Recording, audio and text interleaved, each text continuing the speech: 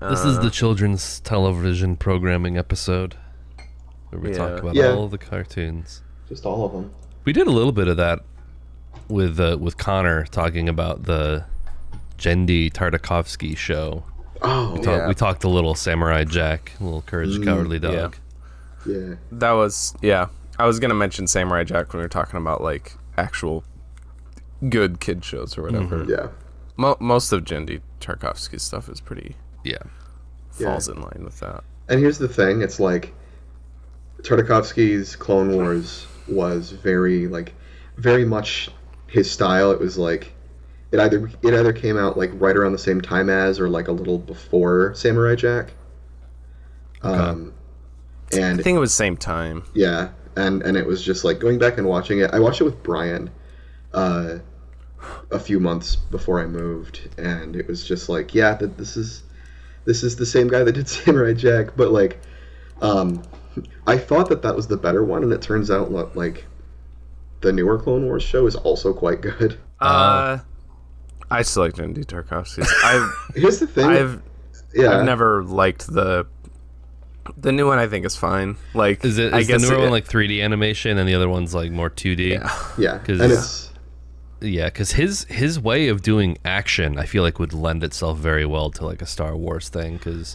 It does, because since Star Wars like takes its roots from like old samurai and old western like movies, and that's Genndy Tartakovsky's animation style. When he does like action styles, it's very similar themes. So like he is kind of the perfect dude to kind of cover that. Yeah, and bring it back to its roots. And to be fair, like, okay, you're bringing me around on it.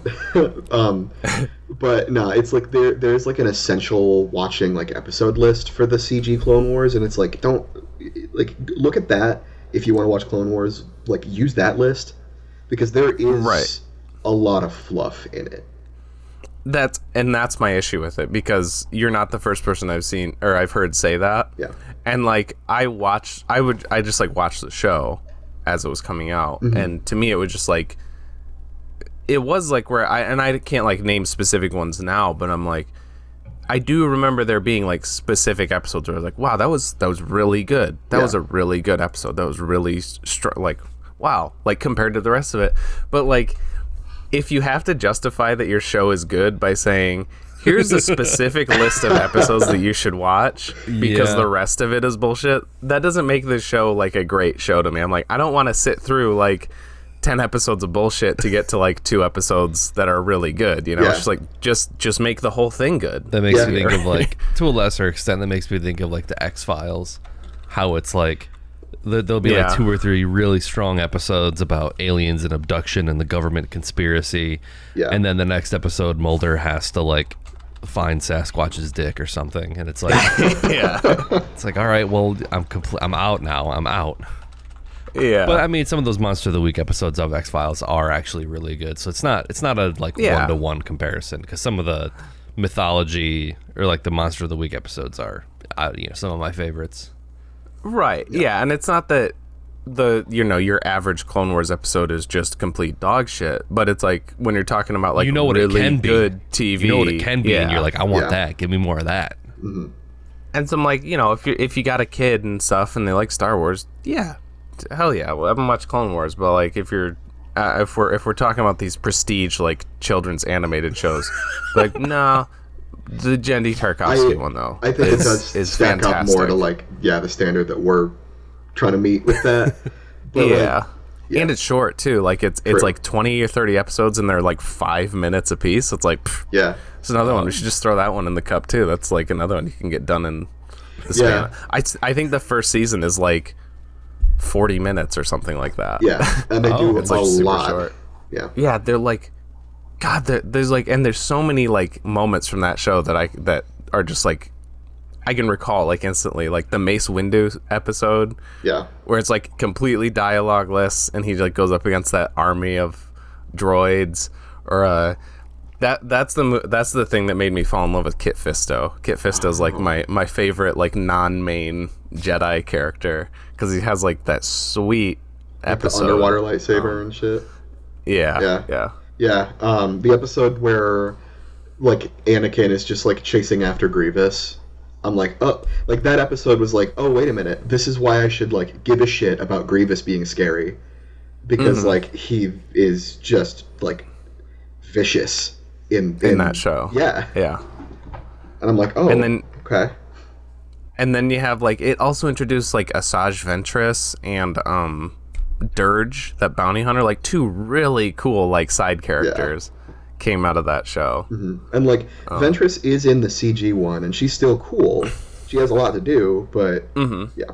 I think it's just because of the style of it, but I think like all of the characters are just handled a lot better in the 2D one. Yeah, because it's like no fluff. It's just like cool. There's only room for the good stuff. Yeah. Speaking of adult children's prestige shows. You mean our show, There Will Be Duds? Yeah, that's us. Critically acclaimed. We're being bankrolled by Pendleton Ward. Wait. All right. Well, welcome back to There Will Be Duds. This is episode 73, and I am your co-host, TJ, aka J Spot Jack Cheese, and with me as always, I am Nick, aka Dr. Funk on Twitch, and with us today is, as always, and for the first time in forever, I am Evan, aka Vantox9001 on Twitch, I guess. I'll see you in 20 years when I actually stream again. Thanks for joining us today, Evan. Yes, thank you. And this week, as always, we watched,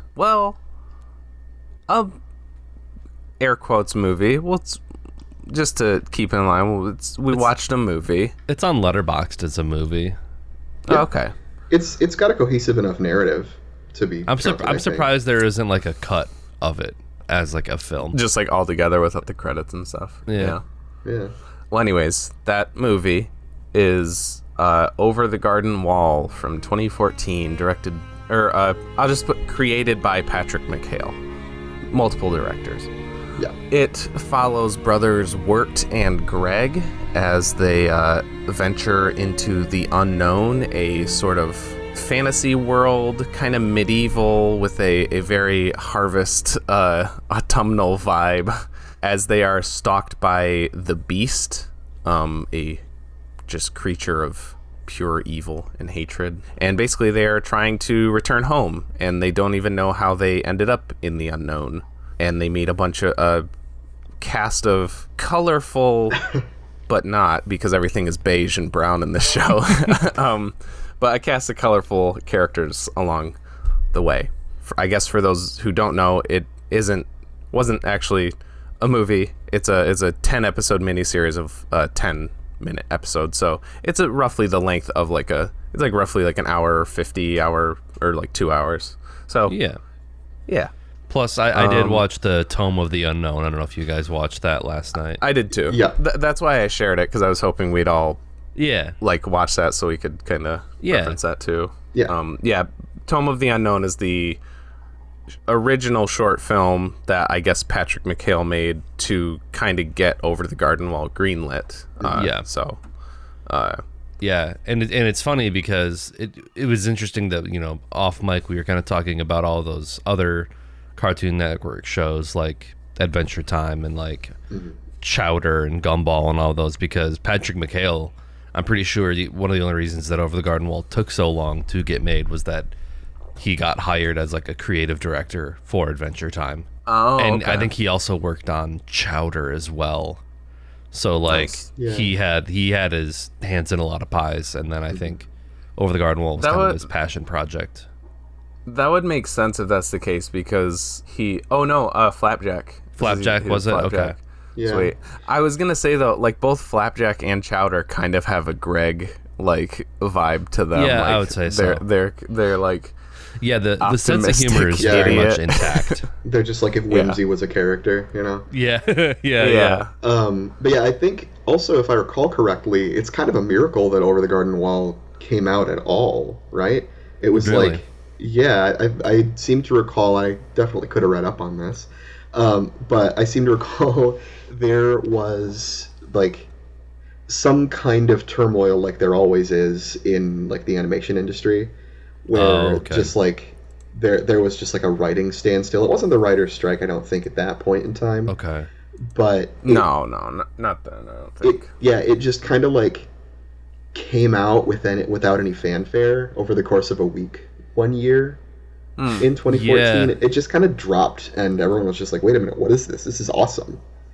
Yeah, I feel like this show definitely benefits from the advent of streaming, because there's every year there are tons of people that I know that it's like, all right, this is like added to their rotation of like stuff they watch every like Halloween / like autumnal season.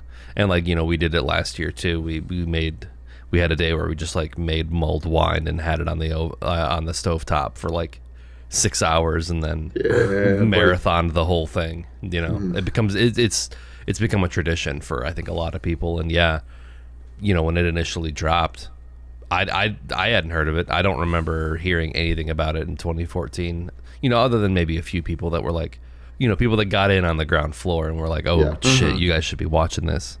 Yeah. You know. Yeah, I think Connor. That's like, yeah. Yeah, it's, right. it's wild, because like I did watch it in 2014, like the week it was coming out.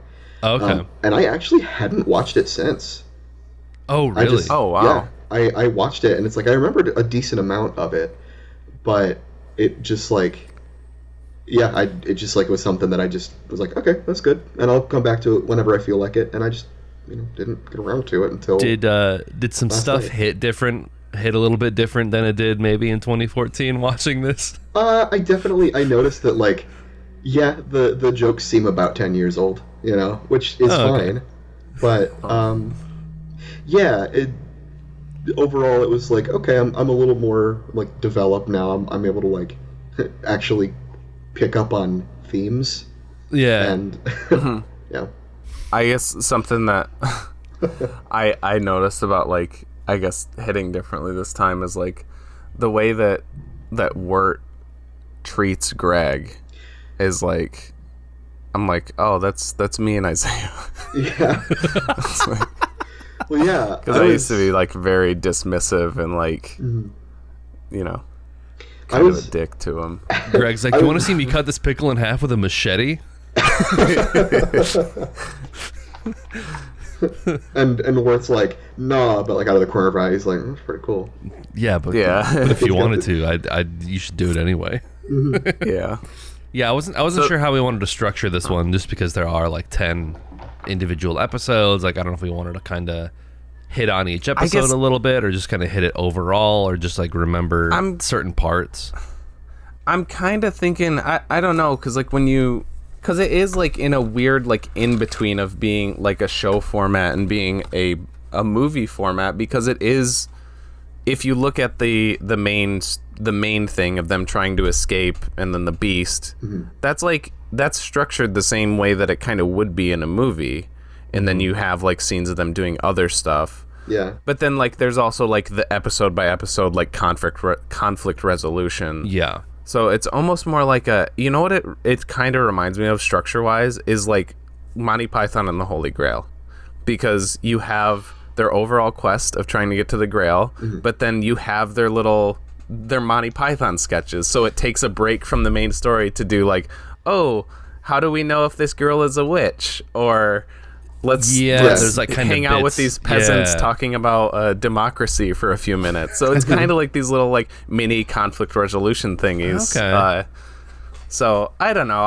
I'm thinking of it in my head as a movie. So I don't know. You know, we can jump around, I guess. And especially I think with the thing of the beast, the main plot being peppered in, we probably would kind of just naturally sort of jump around a little bit with that. Yeah. So. Yeah. And like even like the whole like conceit of it, where it's like they if I can just jump right into like the last little bit of plot there, just like the whole conceit of them like falling over the other side of the garden wall and like avoiding getting hit by the train, or maybe they do, and that's like they're like drowning in the pond, right? Or they're drowning in the river, and or whatever. The whole thing is like, one thing I noticed is like what hit different for me actually is this, like the symbolism of the whole thing, which is like kind of rote at this point, but I don't know, going back and actually watching it is like everything is whatever it symbolizes. Like the beast is, at least on my reading of it, is like death, and like the unknown is like their purgatory, or like, they're in, I guess, Wirt's unconscious, but like they're in, because like Greg is there too as like a conscious being, right? Yeah. So I don't know, I just like, while they're kind of fighting for their lives, and like every, like the episodical like conflict resolution is like still a distraction from the actual danger, which is the beast, which is, are these kids gonna drown, right? Yeah, right. Well, I mean, I would say that with each of those episodes, there is that lingering darkness, like on the edges. I would say, like, you know, either before or after the episode, there's always kind of like a little cutaway, and it's like you see the woodsman conferring with the beast and being like, you know what you have to do, you know how this works, kind of like, you know, giving him a little push along. I do like that you can kind of see the beast as multiple interpretations. Like, yeah, you can see the beast as like, you know, looming death, they're in purgatory, but I also kind of read it as like the beast was, for Wirt specifically, like kind of a wake up call to, like, you know, change his attitudes and like kind of, you know, maybe have a little bit of confidence, because that's also like his whole deal, is that he's like very, very self-conscious, very nervous, very anxiety ridden, like can't really talk to anybody, even people that like are overtly being like, no, come hang out with us, and he's standing outside the house party, he's like, I wasn't invited, and they're like, oh, I was wondering if you were going to show up. Like, everyone likes him except for him, and it's like the beast sort of represents that too. So it's like, he shows up and everybody is just like, oh, hey, Wirt. Like, hey, man, what's up? And I love the sort of misdirect when there's like the scene near the end when they're at the football game, and you see like that kind of hunky jockey dude like talking to Sarah, and you're like, oh, okay, that's Jason Funderburker, and you're like, that's why Wirt's worried. And then you meet the actual Jason Funderburker, and he's just this weaselly like, oh, I'm Jason. You're like, oh, that's the guy he's worried about. Yeah. It's such a good gag. There's like, speaking of like what is it, this show does do the thing that a lot of stories that do, like, the, oh, it was just a dream thing, where at the very end they're like, but was it? Because you see, I think it's when they're in the hospital and like the music is swelling, but you can hear it. You can hear Greg is like, he's like dancing with Wirt Jr. / Benjamin Franklin / Jason Funderburker. And you can hear the bell ringing. You can see it too. You can see his belly glow. Oh, you can see it too. Okay, yeah. And then also Greg, the last shot of the entire show, he puts the rock back in the place, which he realized during their time in the unknown. He's like, oh, that was a bad thing. I stole this from Mrs. Whatever. Yeah. And I think, you know, that kind of also infers that like that was Greg's growth, is like, maybe I shouldn't steal rocks. I'm a stealer. We're here to burgle your turts. And like in the intro, there's like, it's just like a nice little end cap too, because like in the intro it like cuts through those like 5 or 6 little vignettes of like the circus and like the lady placing the dolls of like the highwayman and the people in the tavern on the show. And I just thought that was really interesting too, because it's like, cool, so this definitely is like an invention of Wirt's mind, right? Right. Because it's like I don't know, I saw like all like the wooden figures on the shelf. It's like, oh, these are all characters, and then when he meets them in the tavern, they are still all those characters. Like, they go by, I'm the cobbler, I'm the tailor, like I am this. I don't know. They don't have names. Yeah, I'm a role. I'm not a person. I got a good laugh out of that when everyone's kind of explaining the thing, and the guy just from the other side of the room is like, "I'm the highwayman," and everyone's like, Yeah. "Oh, all right, yeah, cool, dude." And then he's like, "No, I'm gonna sing a song now." And Yeah. which I will say, like, the music throughout is like a big standout for me. Like, especially, you really know, solid. doing that like turn of the century kind of like early 1920s like Americana stuff. It's I'm trying to think of my favorite one, but I really enjoy. I think it is that scene in that in the tavern when he's like, "Oh, you're the lover," and then he kind of does that. It almost reminds me of the Leland Palmer in Twin Peaks doing the dozy dozy dozy Maresy does and dozy dotes. Yeah. Because like that's kind of like the cadence of that song. Yeah. That and like, I don't know. I've not seen Twin Peaks. It's on the list. You're good. But in kind of a similar vein, like, you know, Greg's Adelaide Parade song.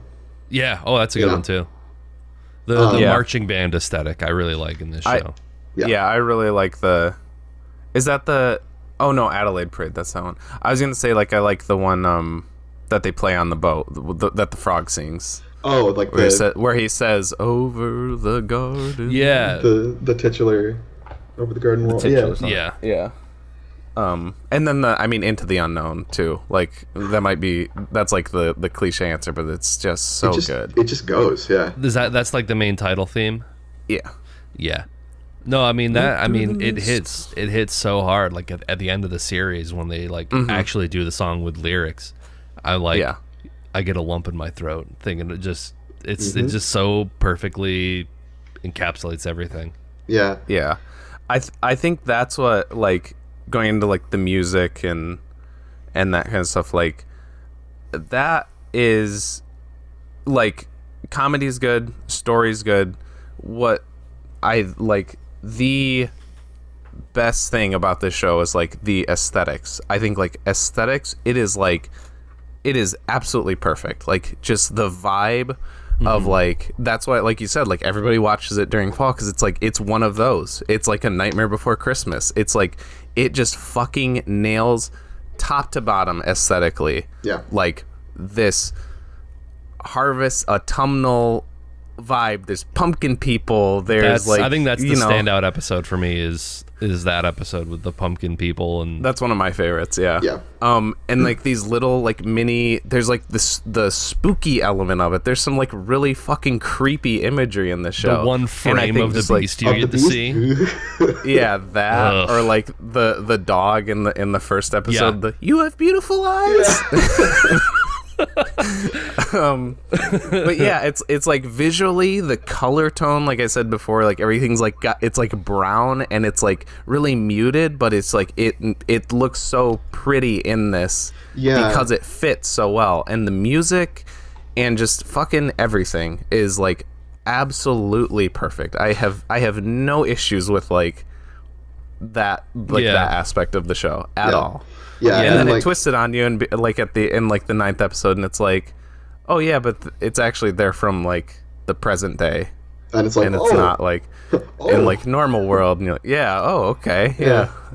I guess it makes sense because like their humor is definitely like if we're going based off of like turn of the century, like in the 1920s, their humor is like way out of the ordinary. It's like obviously they're not going to release a modern show with like jokes in 1920s humors, but it just like it's a great way to kind of frame that, I think. And the use of the color, it's like I guess almost kind of the opposite of like a Wizard of Oz kind of thing, right? Where it's like while they're in the fantasy land, they're like using the sepia tones to like convey the aesthetic and like the feel of this world that they're in.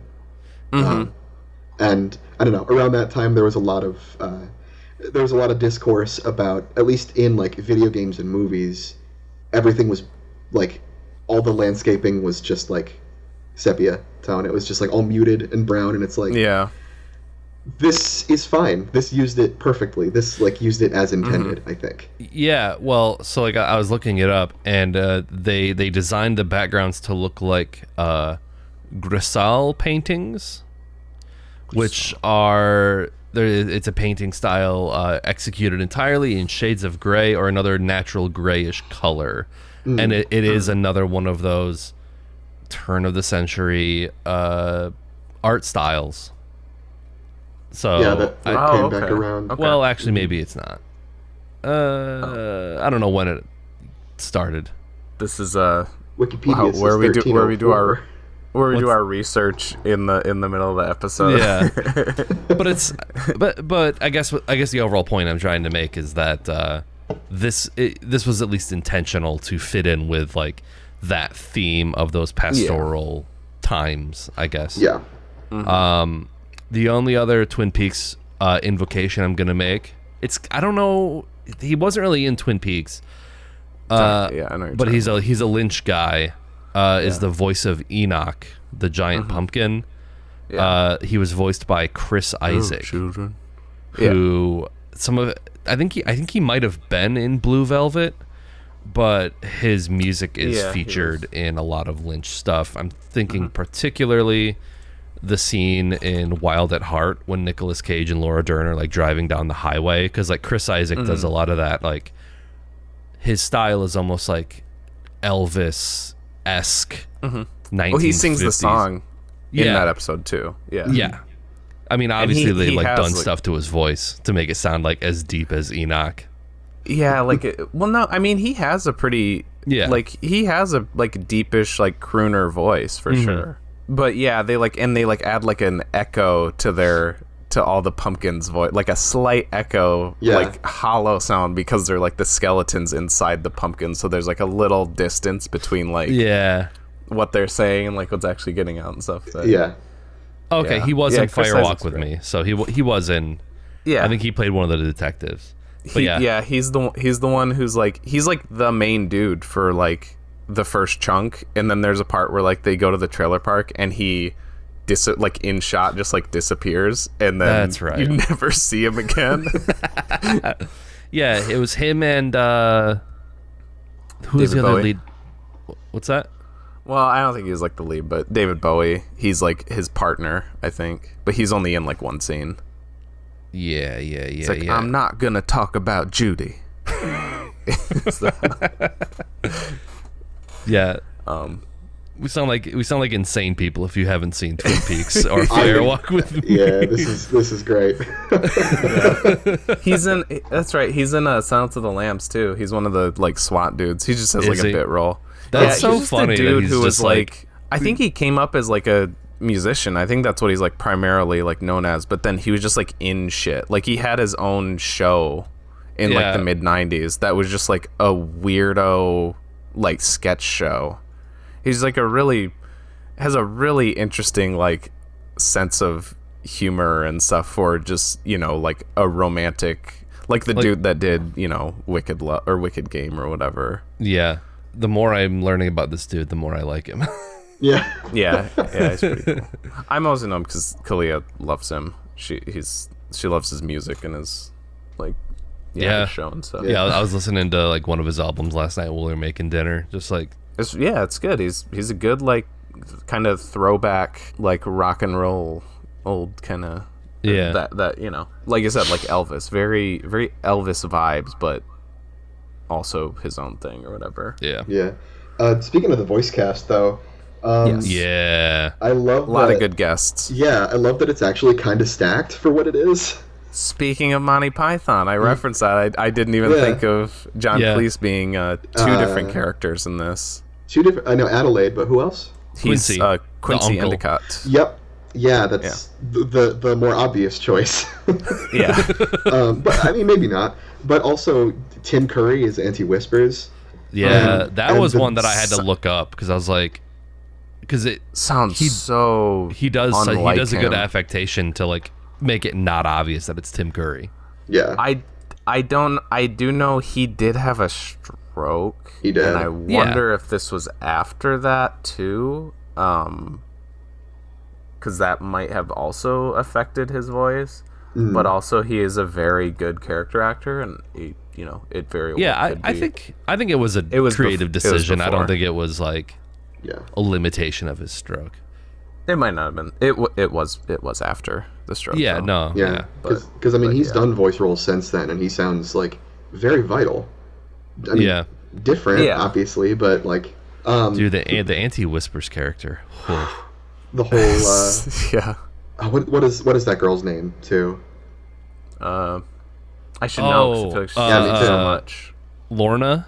Lorna. Yeah, that episode. Because I feel like, okay, it starts out. There's like kind of this. to quote Bruce Springsteen, there's kind of this darkness on the edge of town. Okay. But it's pretty light. It's pretty light with like a little bit of this beast stuff, kind of in there.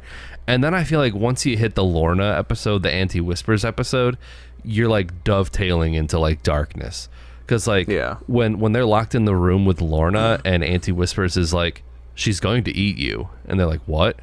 And then like she does that. It's like that thing in horror where like you're barely visible and then you just come into frame, but she does that, and you're like, it's freaky. She looks freaky. Yeah, it's very unsettling. Well, that's the shit that I could see, like traumatizing kids who watch this. Like, I mean, that's a thing in like, because I know this isn't like a horror show, but the horror that it does do is like also flawless, actually. Yeah. And like that's like in literature there are like the Gothic tropes, right? Mm-hmm.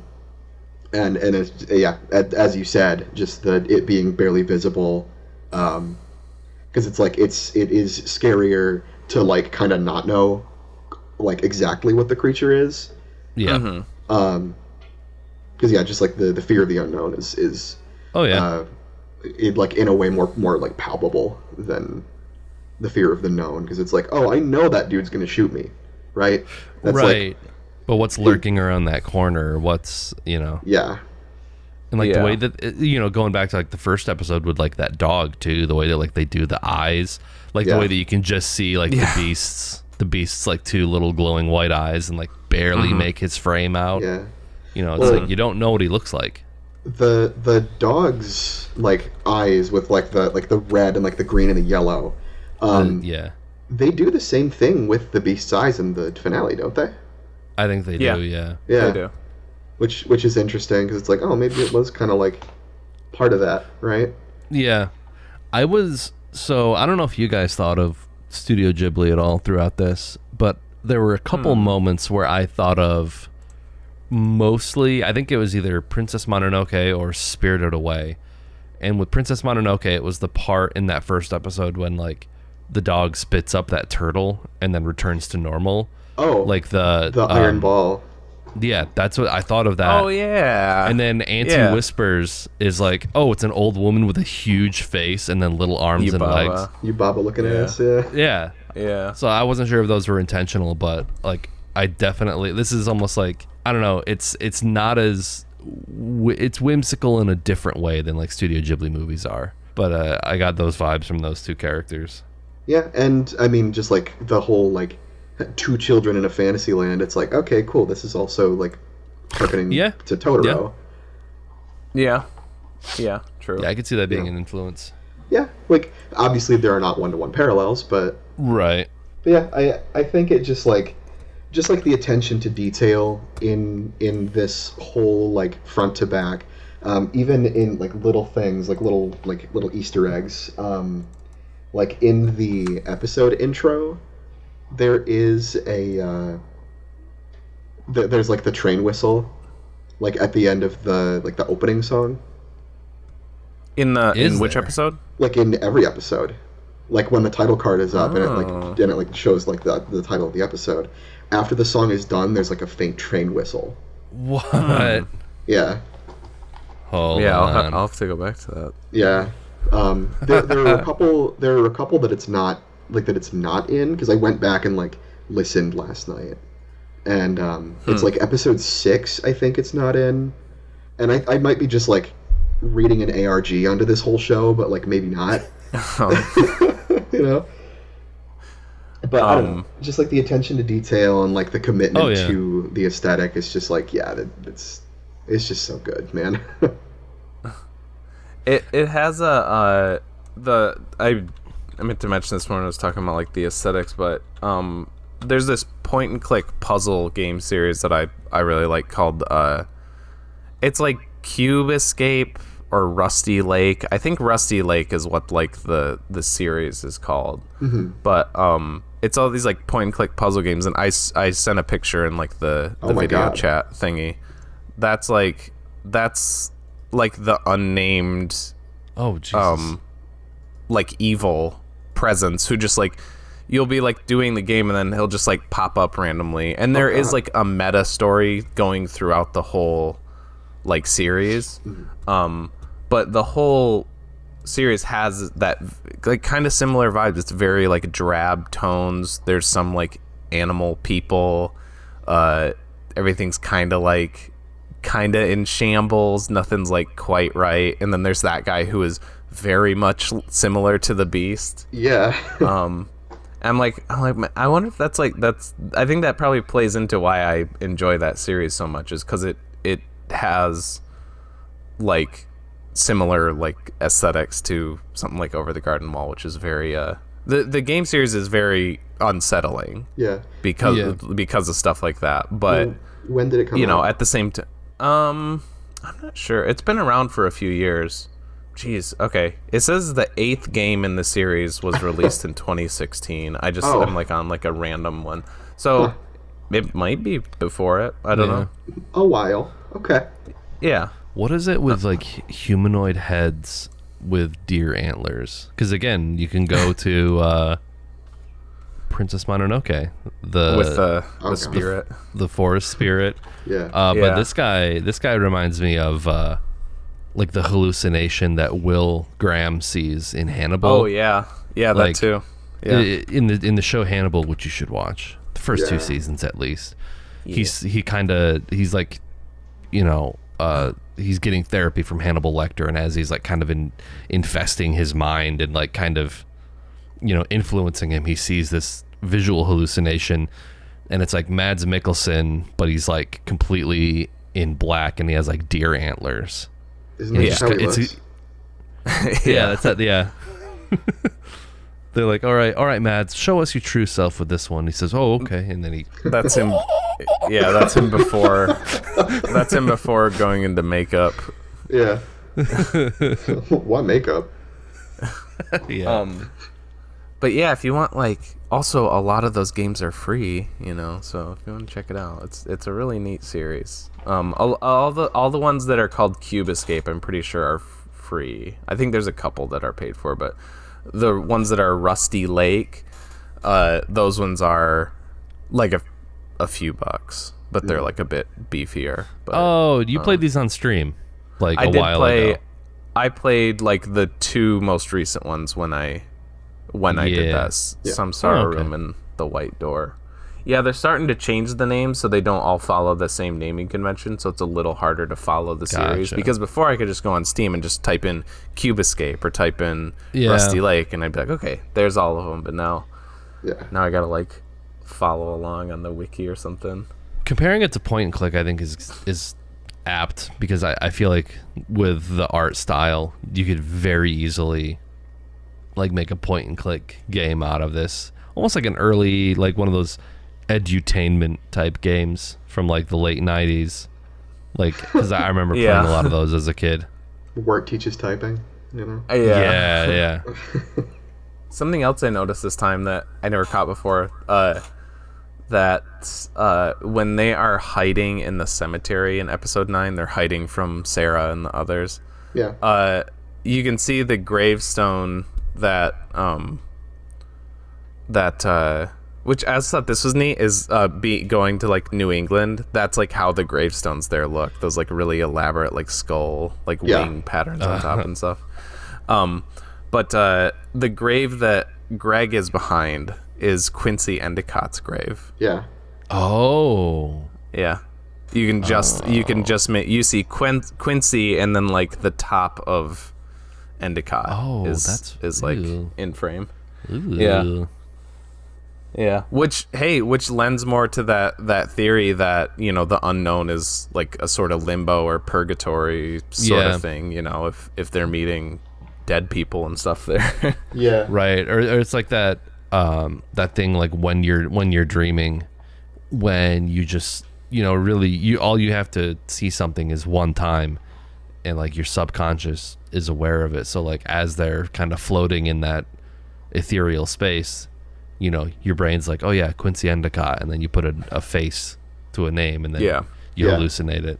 Yeah, I think that's kind of what I like. Yeah, I was like, oh, okay, so you could say that like Wirt caught a glimpse of that name or something, and that's how he, you know, that kind of thing. I don't know. Yeah. I feel like there's like a lot to talk about, but also like not. Like I kind of feel like we covered a chunk of it, because it's all just like more of the same. It's just really, it's kind of, it's funny because it's not quite what I would think of as this, but are you guys familiar with the like Norwegian term of hygge? It's it's a word that describes a mood of coziness and comfortable conviviality. And it's just that's what this show is. I think it's one of those kind of shows, even though it's a bit darker than I think what most people would kind of describe as hygge. But I would say it's more hygge than not. No, I'm saying like I think it still is. It's just a little bit grim. Because it's like it's just like it's overall very comfortable, overall whimsical, overall delightful, but just like just a little bit of a little bit of like daughters' souls trapped in lanterns and stuff like that. I mean, even like the pumpkin episode with them, it's like, you come into our town, you smush on our crops, and then it's like, you got to work a couple of hours of hard labor. But that's like one of my favorite kind of cutaway gags is like when they're like they first get there and they're getting their bearings and they're like, oh no, these are people in pumpkin costumes, right? And then it cuts to that one guy who's like carving a pumpkin and he's just like I was gonna say that part that you said with the chief pumpkin is like that's the whimsical part. The grim part is immediately after that when he's like, are you sure you don't want to hang around for a little while? And he's like, no, we got to be on our way. And he's like, okay, you'll come back here eventually. They all do. Just like a reminder. It's like, hey, don't worry, you are gonna die someday. Maybe soon. They're definitely. I noticed something else last night, and I definitely would want to like look further into it. The first 7 episodes are like kind of the more episodical ones, and then like 8, 9, and 10. I guess 8 is kind of its own thing too, but then like 9 and 10 are like back to the main narrative. The first 7 episodes, I was thinking about like drawing like a parallel between like those and like the 7 Circles of Hell. Oh, right. I like that theory. Like the first 7 episodes of it, it's just like, oh, cool. So we're doing the Inferno, and then in episode 8, when Wirt kind of gives up, and Greg like goes on to like, you know, confront Greg like goes up to heaven and he's hanging out with angels, and it's okay, you're talking about that part. And it's just kind of like, okay, so like they are out of hell now, and then 9 and 10 are like them overcoming and them surviving.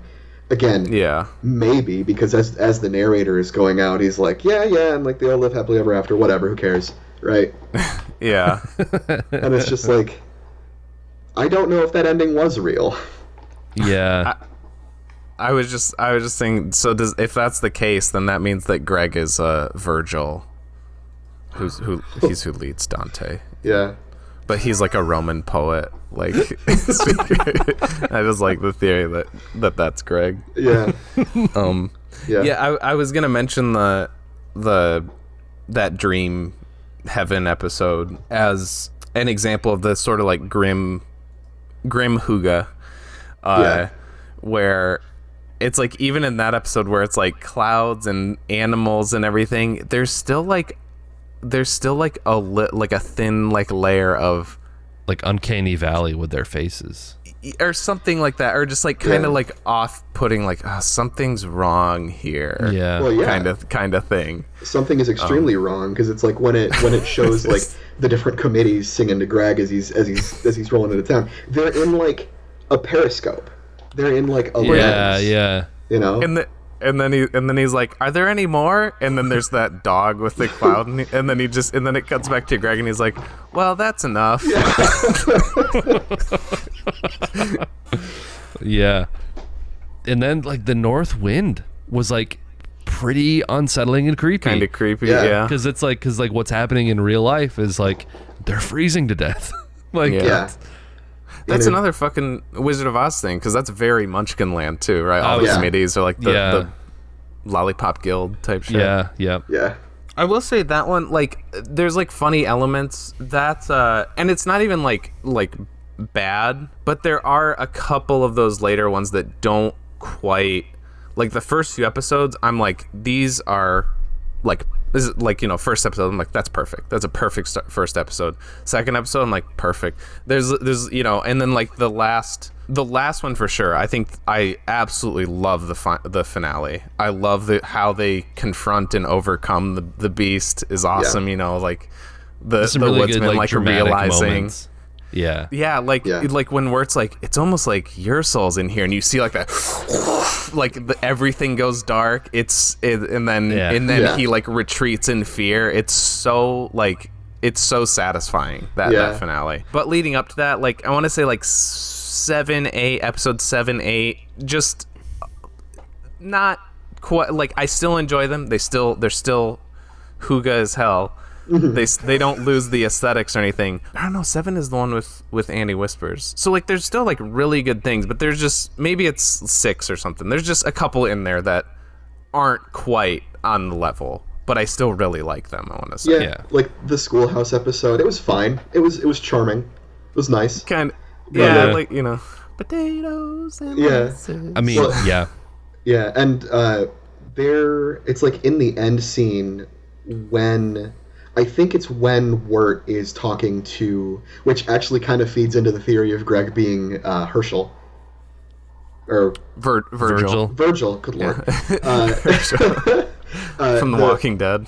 Yeah. No, the theory of Greg being Virgil, because like while Wirt is like confronting the beast, there's like that ethereal music in the background. It is Greg's voice actor, I believe, doing a Latin version and slowed down version of Potatoes on Molasses. That's not a joke. Really? Yeah. Holy shit. Yeah, that's awesome. Like if you go back and watch it again, you're like, holy shit, what? You said that's when he's confronting the beast? I think so.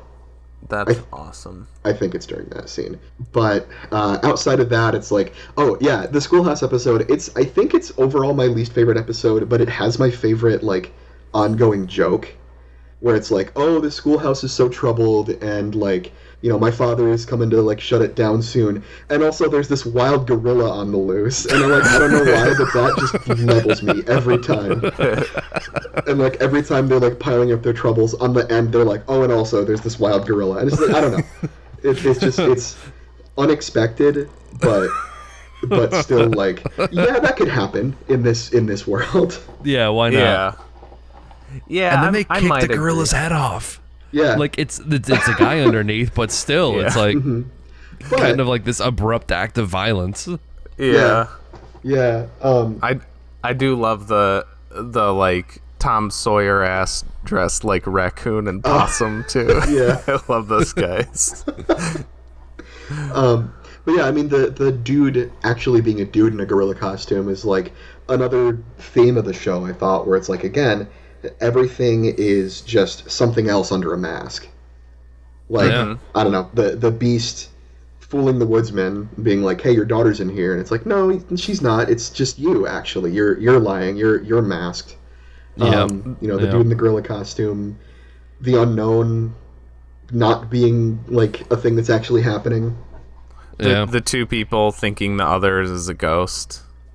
With Quincy Endicott and the lady or whatever. I mean, it's more childish, but you know, the frog boat episode, they hide under the cloak, and then the frog, they think he's just a really tall frog, and they're just like, Yeah. Oh, God. Head into wrap-ups. Sure. Yeah. I could go first. Yeah. I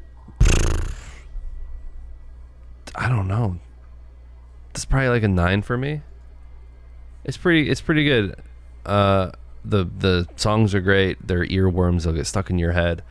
I really appreciate the creeping darkness in something that's otherwise very light and fanciful and funny.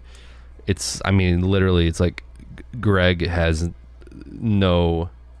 Oh, hold on. I'm being told... Oh, sorry. I think I have to make it a 10 now because Chloe heard me say 9. She's like, you rated it a 9? How dare you? So, okay. All right. Please absolve me of my sins, Virgil, Greg. This is a 10. What do you want? And you on know the what? record? You know what? She's right. It is a 10. It is a 10. The door's slightly open. But the way that it does its themes, the way that the voice acting, everything about it is it's perfect for this time of year to add into your autumnal viewing traditions. Autumnal repertoire. Yeah. I went with the 9, so hopefully she can't hear me. Okay. Yeah. Very, very close, and that's why I wanted to bring up those like few random episodes not quite hitting as hard.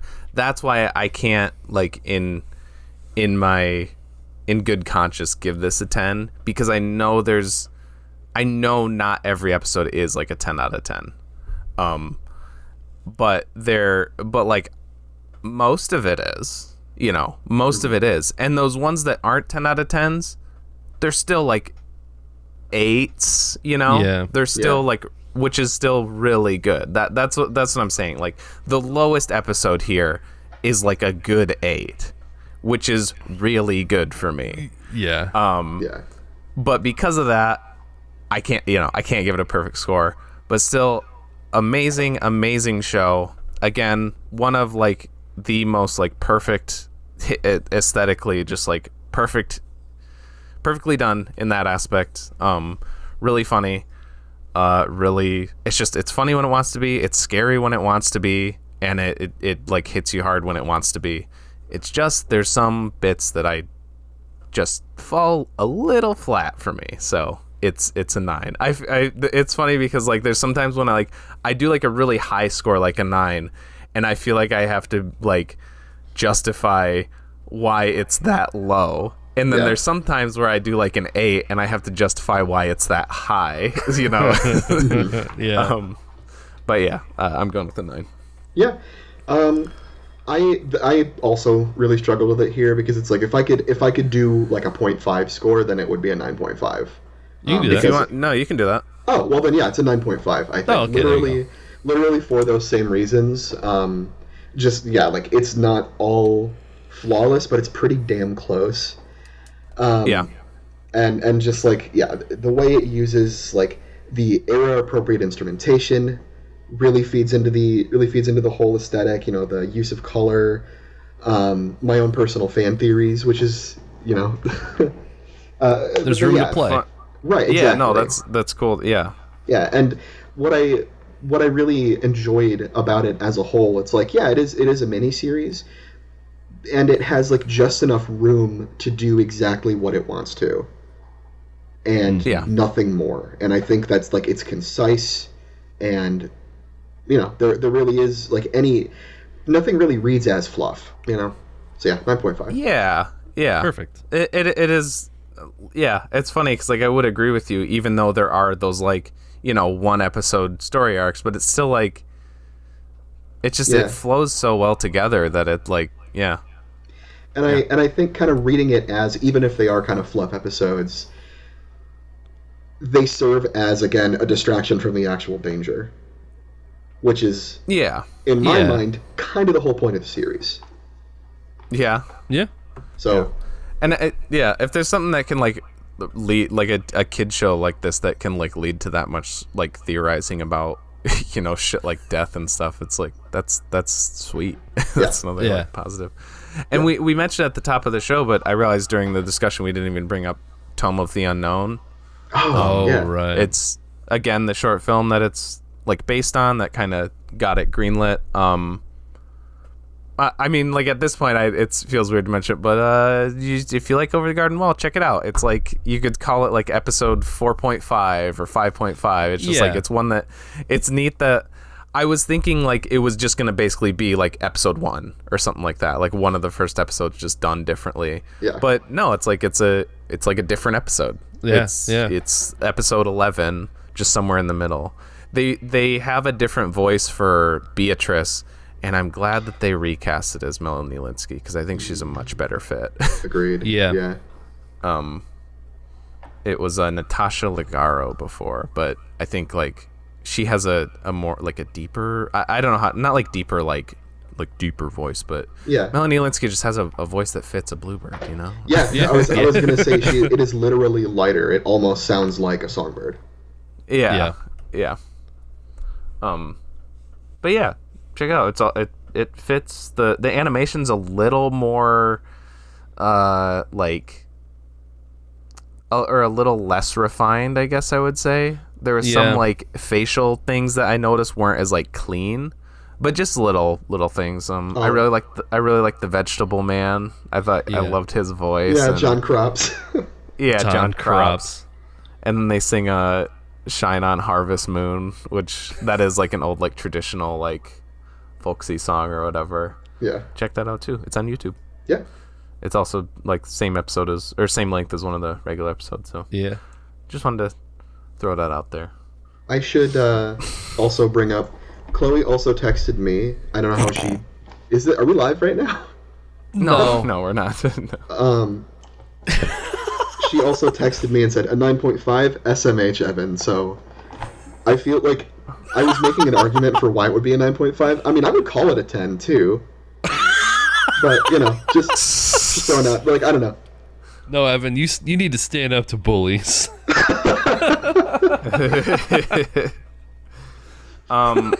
Well, Jesus. I thought maybe no, that wouldn't make sense. I was gonna say if it makes her feel any better, I thought it was gonna be our new number 1, but it's our new number 2. Is it? Damn. It's tied with Amadeus, but I just by default the newest one. If it's a tie, the newest edition, I give the edge. I don't know why. Oh, sure. It's just what I decided to do. Because your opinions now are more mature, more nuanced. Yeah. We've grown as people. Yeah. Yeah. Speaking of growing, here's an ad because it's about straight up, growing, not showing. Oh, hell yeah. Nice. Are we back now? Yeah, I'm thinking we're back. Okay. I think we're back. Okay. Man, we were jumping the gun because we didn't really talk about. I do have a thing for post chat, but we didn't even discuss that. I haven't really been taking so much time.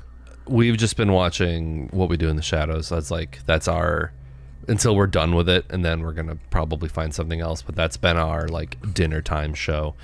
I mean, what I will say is I feel like the 4th season a little bit has kind of people have said that the 4th season isn't as good because I do think at one point Jermaine and Taika Waititi stepped back, and I think it is a little bit evident. I mean, I think the show is still pretty funny, but the 4th season is it's not making me laugh as much as the first season or the first few. Which I know your general feeling of the show, but I don't know. The first 3 seasons I would say are very good. Have you watched any of that, Evan? I've seen the movie. Yeah, no. I think I caught the pilot when it came out. Okay. But, If you ask TJ, all you need to see is the movie. Yeah. Yeah, no, again, one of my favorite comedies ever is the movie, but yeah, the show just doesn't do it. Doesn't do it for me. It's pretty. I think it's pretty funny. There's definitely some like dudes getting their heads punched off level of violence that makes me giggle. Oh, that is like your exact shit. It is. It really is. And yeah, I think what I don't like about the 4th season is spoilers. The energy vampire Colin Robinson at the end of the 3rd season, he dies. And then at the beginning of the 4th season, because it's like apparently every 100 years energy vampires die or something like that. Oh, and then like a kid crawls out of his chest cavity, and it's like it's like he's reborn. But they do that thing where it's like it's a little kid, and then they deep fake Mark Porst's face on the kid. Yeah. And it's like if they had done it for like a couple episodes, it would have been like a pretty good bit. And then it's like, okay, he's an adult now, bring him back as like Colin Robinson. Yeah. But they're like kind of doing like his adolescence kind of shit where it's like, okay, well now it is kind of funny that they make him like a theater kid. Like, yeah, because then he's like an energy vampire, and then he's just like, he's like, doing his song and dance, but it's Mark's face on the kid. But it's like it's a bit that's kind of dragging on a little bit for me. Yeah. But you're good. Oh, okay. Yeah, I do really like Mark Proksch because he plays himself on Cinema. Mm-hmm. And he's fucking great in that. Like everybody's great in that fucking show.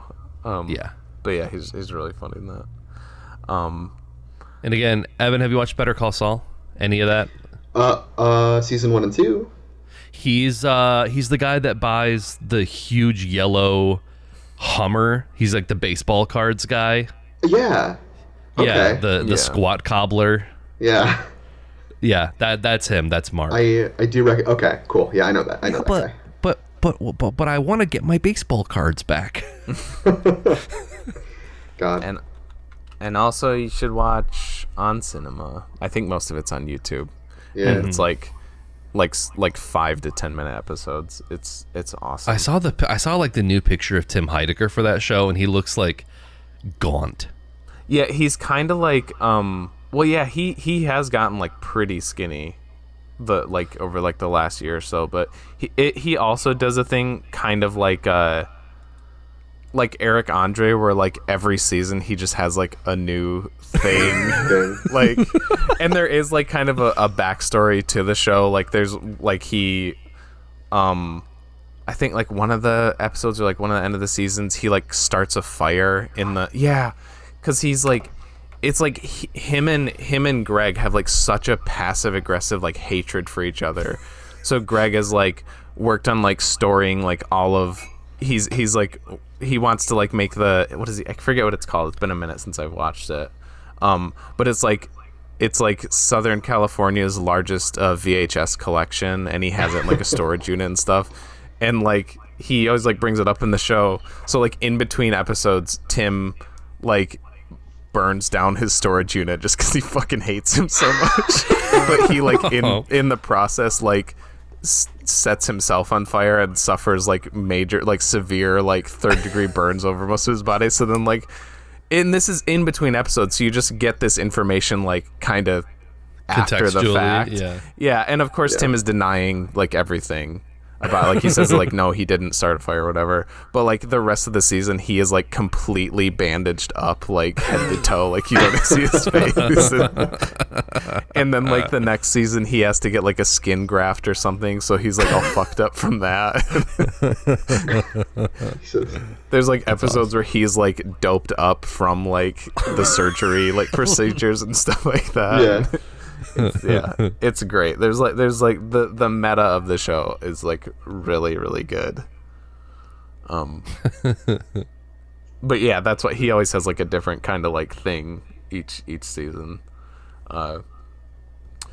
But I guess I just kind of had it on there as like a maybe. So if we don't have anything, I guess I'll bring up Guillermo del Toro's Cabinet of Curiosities. It's like it's on Netflix, like his anthology show, kind of Twilight Zone-y. Mm-hmm. I really like it because, like Twilight Zone with Rod Serling, each episode starts with Guillermo del Toro like introducing the episode. He's like,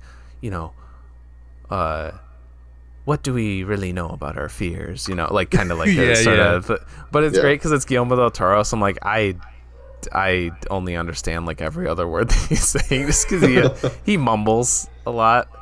It'd be like if Slavoj Žižek hosted the show. Yeah. You've never heard him talk before.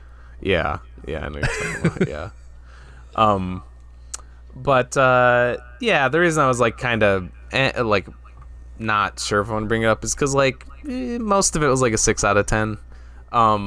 It's like it's a really interesting concept. I don't know. I don't like regret watching it, but it was like I think I did. There's 8 episodes. I think 4 of them I gave 6 out of 10s, 2 of them less than, and then 2 of them more. The one that I would want to highlight personally, the one that I liked the most, I gave an 8 out of 10. I thought it was fucking great. Is the last episode, The Murmuring. Each of them are directed by mostly well-known directors. I'm seeing Panos Cosmatos, who did Mandy, which is one of my favorite movies. He does the one before that, The Viewing, which I was going to mention to you guys as being one that you'd probably dig because Panos Cosmatos and Eric Andre's in it too. Oh, that's awesome. And RoboCop. And Peter Weller. Yeah, there's a few people. I think that helped too. Is like, I think pretty much every episode, there's at least like a person or two. I'm like, oh hey, I like that guy. Like, the first episode has Tim Blake Nelson. I'm like, yeah, I like Tim Blake Nelson. F. Murray Abraham's the lead in one of the episodes. Okay. Yeah, Rick Grimes in it. Yeah. Andrew Lincoln. Yeah, no, he's in the one that I really like, actually. Oh, nice. That last one, The Murmuring, is directed by Jennifer Kent, who did The Babadook and, but more importantly for me, The Nightingale, which is a movie that I really love. And it kind of follows along, and she definitely has themes in her movies / shows, I guess, of like parents losing children or whatever, and this kind of continues that. And I just think she's really good at tackling those themes. It's these two this couple, this ornithologist couple, who are like trying to understand why this like particular bird, it's like a certain kind of sandpiper, that they do murmurations, which is where they like fly in certain patterns to like ward off attackers and stuff like that. You see like clouds of birds all moving in sync like that, and they're it's like I think it's like the 1950s ish or whatever, and they're basically trying to like find out why they do that. And then like the wife starts hearing like voices. She's like listening to like the bird noises, like because they're trying to, I don't know exactly what, but bird stuff, ornithologist stuff. And then she starts hearing like voices, like ghosts in the recordings that she's like listening to. And then like she starts seeing stuff and stuff. And it's really good. It's really solid. I really liked that one. The acting is great. Rick Grimes, it has like a really great scene at the end. It's the bulk of it is those two actors, and they both do really good. The wife is Essie Davis, who is the mother from the Babadook. And yeah, it also was like the only episode where I was like, wow, I actually like really care about these characters, like, and damn, that like made me feel something. Whereas all the other ones were more just like, oh, this is like a fun, like, it campy anthology horror thing. Where that was the one where I was like, fuck, that was like, that kind of hit me like emotionally. But yeah, overall the show, like, I don't know, is if it's like, Halloween season again and you're looking for something, it's not a waste of time, and I feel like there's probably like an episode or two that everyone would probably dig if you like that kind of vibe. Yeah. And that's the thing. That's why I didn't like hate it, is because I still kind of liked the general vibe. I like that there's all these like different directors getting a chance to shine. And also work with Guillermo friggin' del Toro. Yeah, they all kind of have that vibe of his movies, which I really like, right? Yeah. And yeah, decent cast of characters and stuff. There's just a couple that really worked, a couple that didn't, and most of them were pretty fine. I feel like overall, so I guess overall I'd probably rate this series a 6, but the standouts are standouts are that one. The other one was the Pickman's Model. It was based on a H.P. Lovecraft short story, which definitely helped because I dig his. That's another kind of like, I wouldn't quite say hygge, but anything H.P. Lovecraft, that is an aesthetic that I really love. New England, like early 1900s horror. It's just like I'm in. I'm like, you got me. That's cool. But then the episode they do immediately after that is Dreams in the Witch House, which is a Cthulhu story. So it's also an H.P. Lovecraft story, but they completely just don't do any of the Cthulhu stuff. They kind of change what it's about, and it's a big bummer. That was my least favorite episode of the season. I was like, oh, you get like Azathoth is in that story, in the short story. I'm like, that would be cool to see, but no, it's just like a ghost story. So that was a little bit of a bummer. But the Pickman's Model one's good. Crispin Glover's in it. He does this like wild fucking like New England accent. God. So, yeah. Yeah. It's a show. Yeah. Am I allowed to talk about the other podcast I'm listening to right now? Sure. On this podcast. I guess. I'm sure they're a big competitor. There are other podcasts? I'm sorry. I'm sorry you had to find out this way. But no, I just got done actually listening to what turned out to be the first season or the first series of the Magnus Archives, which I'm sure. Oh, I've heard you guys talk about that before. Yeah. The conceit of it essentially is it's this institute based in London. And like the main character, Jonathan Sims, is like an archivist. Sins? Yeah, Johnny Sins. Yeah. The main character, Johnny Sins, he gives, and they take these written or like verbal statements of people's run-ins with like the macabre and just like other like horrific things, like supernatural things, and it's just like each episode is like a tape in their tape recorder there, so it's got like this kind of like tape grain sound to it in the background. Okay. But it's like he's recording these written statements that were left over by the previous archivist who is now dead, and like it's this whole mystery, and like there's obviously a lot more going on underneath the surface, but it's also 200 episodes, so holy shit. But they're like the first episode is like 15 minutes ish, so they're like decently bite-sized, and like I don't know, the vibe is really good. I don't know if you're interested in anything like that. The Magnus Archives, it's just finished up, and it didn't just finish, it finished last year, but I just finished listening. Like it's done. It's like they actually. So, they actually just recently came out with an announcement that they're going to be doing 3 more seasons of like a follow-up show. Oh, okay. Okay. It's very, very good overall. Yeah, Okay. that's a genre of podcast that I think ostensibly I am interested in, but I have so many shows that I listen to that it would be hard to fit that in. But knowing that it's 15-minute chunks is like a good. At least give a few episodes a shot and see.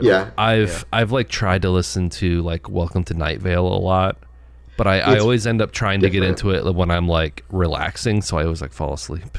I've listened to the first 10 minutes of that first episode a lot.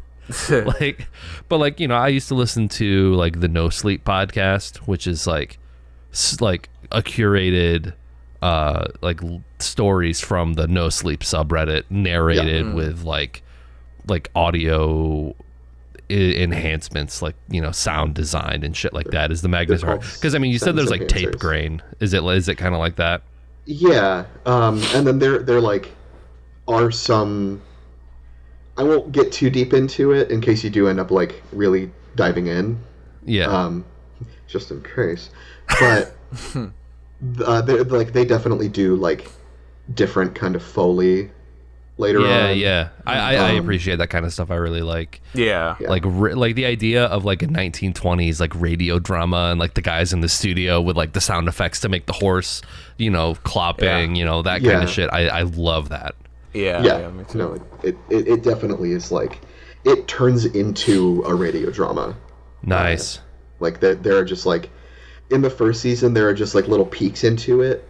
They're 40 episode seasons, but yeah, they're just like little peeks into it, and then down the road they like start doing more stuff with like tape distortion and just like. They talk about like in fiction, it's like they don't use a digital recorder because like whatever run-in with these like creatures or whatever like deletes digital recordings. And the only thing that's reliable is analog. That's funny. Yeah, have you seen Nope It's yet? really cool. No, I need to. I really need to. I just heard it's phenomenal. Yeah, it's pretty good. Yeah. What you said reminded me of Nope, but I won't say more than that. Yeah, because like I'm still trying to get Grace to watch Get Out. Like, yeah. What was I gonna say? Because we've talked about it before on the podcast of analog horror.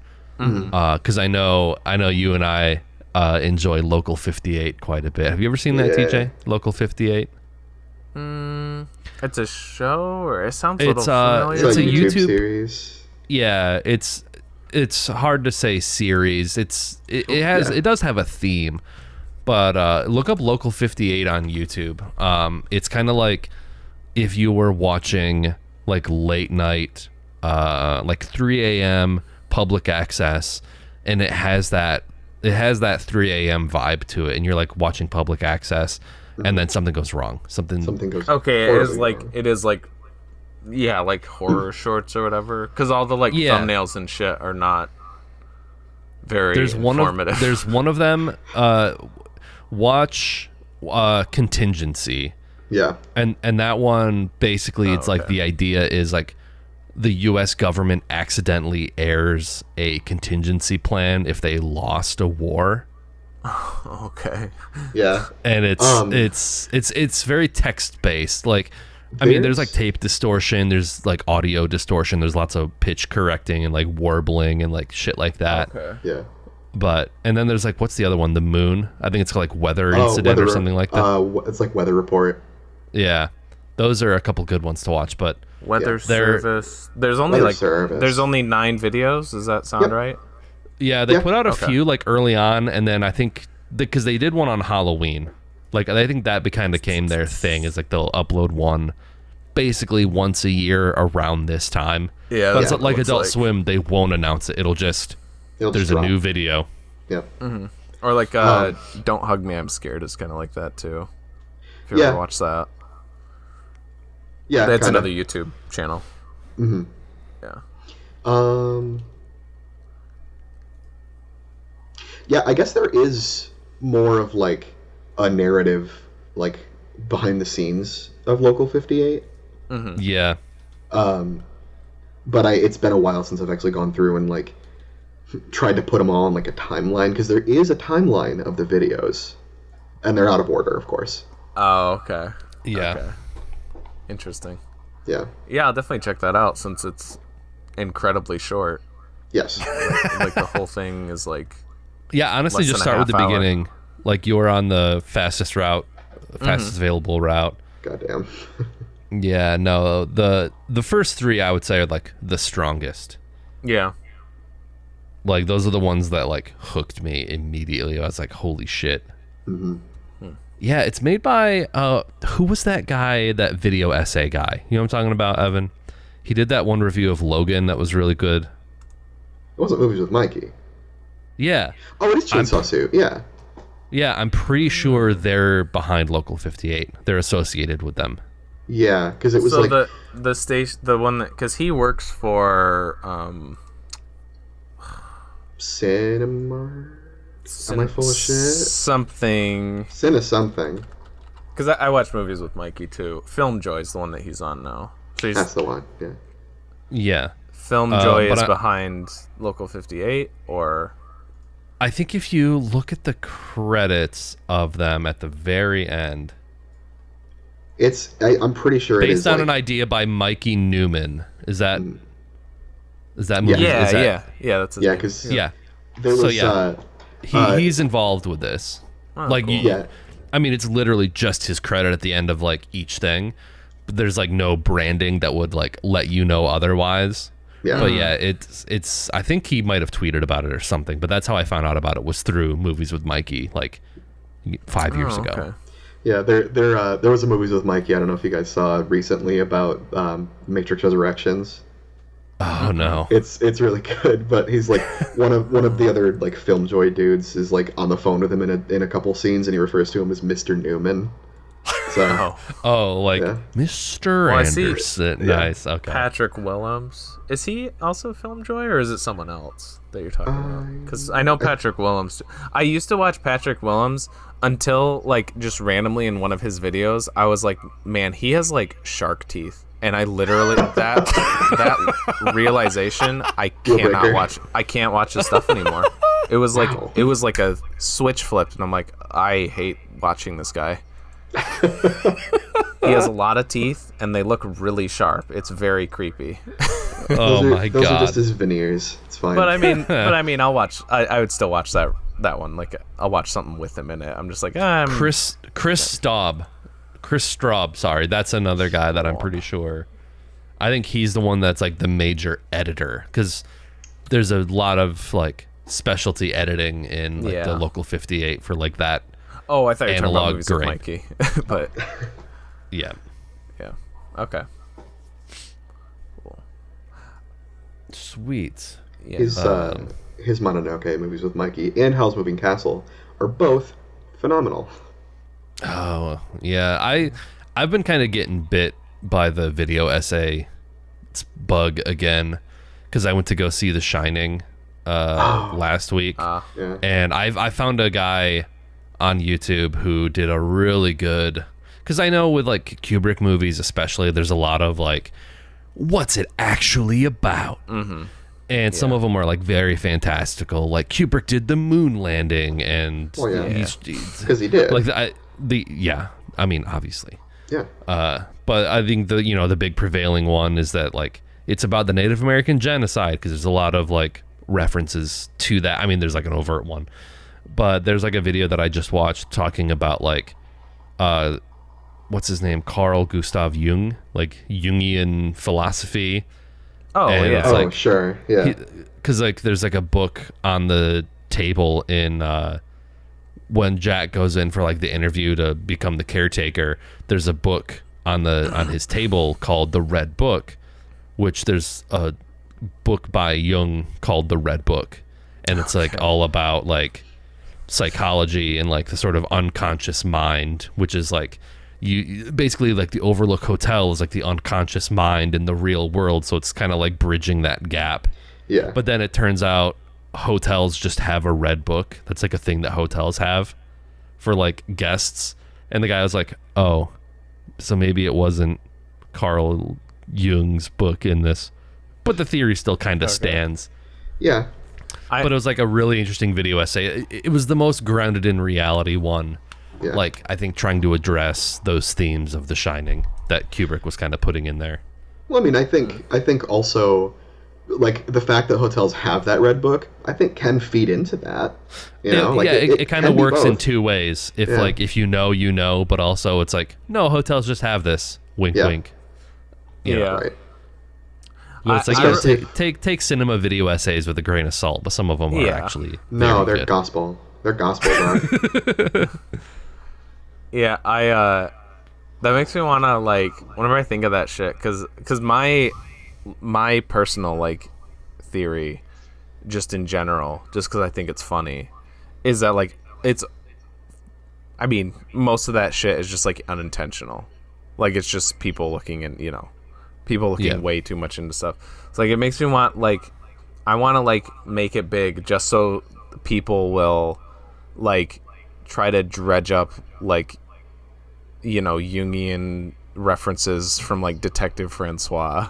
I was like, I want to see what just, like, conspiracy theorists like that can, like, dredge up from something like Francois. Or that was literally the idea behind all of our Lynch movies was let's make something that's so pretentiously art school, but it's us being dickheads. And to, like, trick people into thinking that there's, like, deeper subtext. But it is snowing in a couple of them. So, you know. Snows at the end of Over the Garden Wall. Yeah. It's all connected. It's all connected. Yeah. It's like poetry, it rhymes. Well, yeah, and, like, there was that one, like, judge. There was that one, like, judge or whatever when we did Camp Lynch, and, like, when she like came up to me, she's like, "Oh my god, the visuals of, like, decay and blah blah blah." And, like, I was like, "Oh shit, dude." I mean, like, we did do that on purpose, but, like, not, like, seriously. Yeah. You can ascribe whatever you want to it, and I think that's the beauty of it. Like, you know, all of our Lynch movies are basically us, like, taking the piss, but I do think of all of them, Camp Lynch is the one that you can kind of, like, ascribe the most meaning to if you want, and it, like, kind of works. Yeah. Like, I do have, like, a generic, or not generic, a general like, plot, like, for each of them in my head. Like, definitely Camp Lynch, I think we did kind of plan. We're like, okay, yeah, this is kind of what's happening. But Lynch Park was just random shit. But I have since, like, went back to Lynch Park and been like, okay, no, I can kind of structure a thing out of this. But, like, the thought of, like, looking any deeper than that, I'm like, okay, yeah, this is what it means. That's it. You know, there's nothing super deep or, like, crazy about that. And so that's kind of how I think of, like, a lot of movies, and, like, people, like, looking at shit. I'm like, it tells a story, and that's it. It's what you get out of the story that matters. Or whatever. Any symbolism is just, like, a happy accident. It's like, oh yeah, I guess so. Sure. Yeah, exactly. Everything that you think is canon. Exactly. That's a very dangerous path to go down. Yeah. Everything you think is canon, but check with us first, because it might not be. It might not be. Before you write a manifesto, please talk to us. Yeah. All right. Do we want to? I guess I can say if this is going to happen. Yes, this is how it could have happened. Okay, let's cut, and then we can we'll do the take with the guest. Okay. And I'll have you announce it, and then we'll cut. Take two, and then I'll run into the outro stuff after that. Okay. So. Okay. Take one. I don't know. Yeah. So next week is our dud week, and we are bringing on another guest for it. Who is that person, Nick? So I found this guy on matchmaker.fm, which is branded as, like, a Tinder for podcasters. And this is, like, the first dude that reached out to me that was real. I've gotten since, like, 2 or 3 other requests, and they were all scams to try to boost your following and boost your listeners. And I hate the world of, like, online marketing scams like that. But this guy is real. I verified him. His name is Jeremiah Ukponrefe, Ukponrefe. No idea how to pronounce that. I'm sure he'll teach us when he comes on. But he's a comedian and author, and he said that he'd be down to be on, and he wants to bring in The Last Airbender, directed by M. Night Shyamalan, as his dud, which I have only seen with comedic commentary on. I haven't actually watched this thing, but it's notorious. So, and our first M. Night movie. Yeah. So Jeremiah will join us next week to talk about The Last Airbender. Dope. So, if you don't want to be spoiled for The Last Airbender... I thought my take was done. I know, I guess I should do that part, too.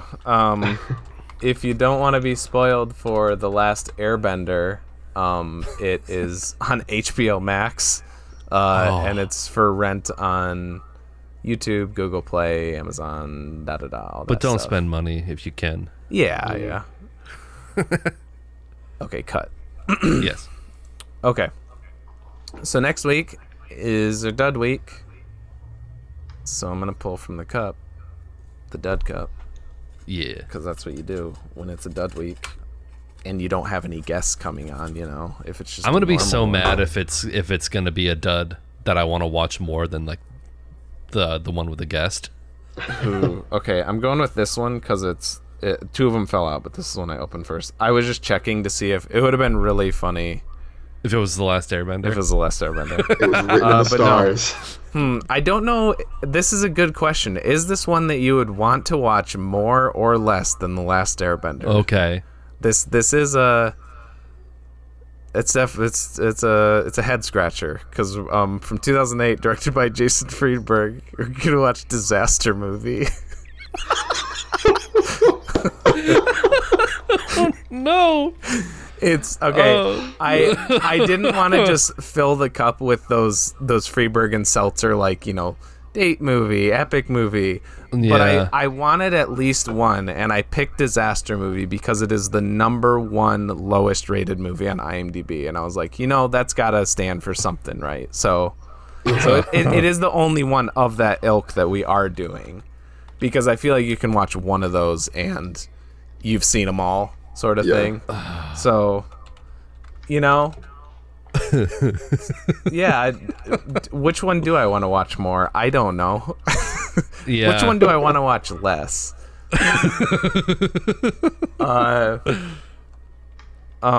So, and I can't just search Disaster Movie on Google because it's a genre. It's a genre. Damn, they got me. Whoa. Well, if you want to watch Disaster Movie and don't want to pay for it, you better have Peacock, because other than that, you gotta rent it. Not even on Tubi? No, not that I'm seeing. Damn. Or you can rent it on YouTube, Google Play, Apple TV, Amazon. Again, all the normal stuff. Or Peacock. Jesus Christ. It is a option A or option B next week is looking pretty dark. we got the comfy grim out of the way. Now it's just grim. Yeah. Do I want to get pressed to death by rocks or drown? Those are my two options. Yeah. Okay. So there's that. If you don't want to be spoiled for it. These episodes come out every Wednesday at 7 p.m. EST. God, my voice. On Twitch and YouTube in video form, as well as Apple Podcasts, Spotify, and more in podcast form. Oh, he got his Enoch voice out. Man. I was thinking I sound more like Will Arnett when he's reading the restaurant menu off to Lucille 2. We're watching Disaster Movie with club sauce. Yeah. We also have socials. I really can't get this bug out of my throat. We also have socials on Facebook, Twitter, Instagram, TikTok, and once again, since since you're a noob, thanks for coming on, Evan. Next time you won't get as much a thanks because then you'll just be a regular. So well, sure. Friend of the show. Yeah. You know. But yeah, thanks for having me. It was great to rewatch it. Great to actually like think about media sometimes. Yeah. And I like there's like some of the shit that you brought in. The the singing potatoes and molasses and the bell and stuff like those, like cool little deets that I didn't know about. It's all about the details. So, man, there's a lot of options with this one we could do. Yeah, there are. I am your not beast that stole some turts and ate one, and then now I have beautiful eyes. I don't know. TJ, aka J Spot Jack Cheese, and with me as always, I am your highwayman. All right. Nick, aka Dr. Funk on Twitch, and with me as always. I am Greg, aka Virgil, aka Herschel, aka Evan, aka again I guess Vantox 9001 on everywhere. Do you know how long it took me to realize that your name meant it was 1 because it was over 9,000? I'd never put that together. Oh. I made that when I was like 15. So yep. Here we are. I didn't know that until just now. Yeah. Wow. Sweet. All right. Bye-bye. Bye, buddy.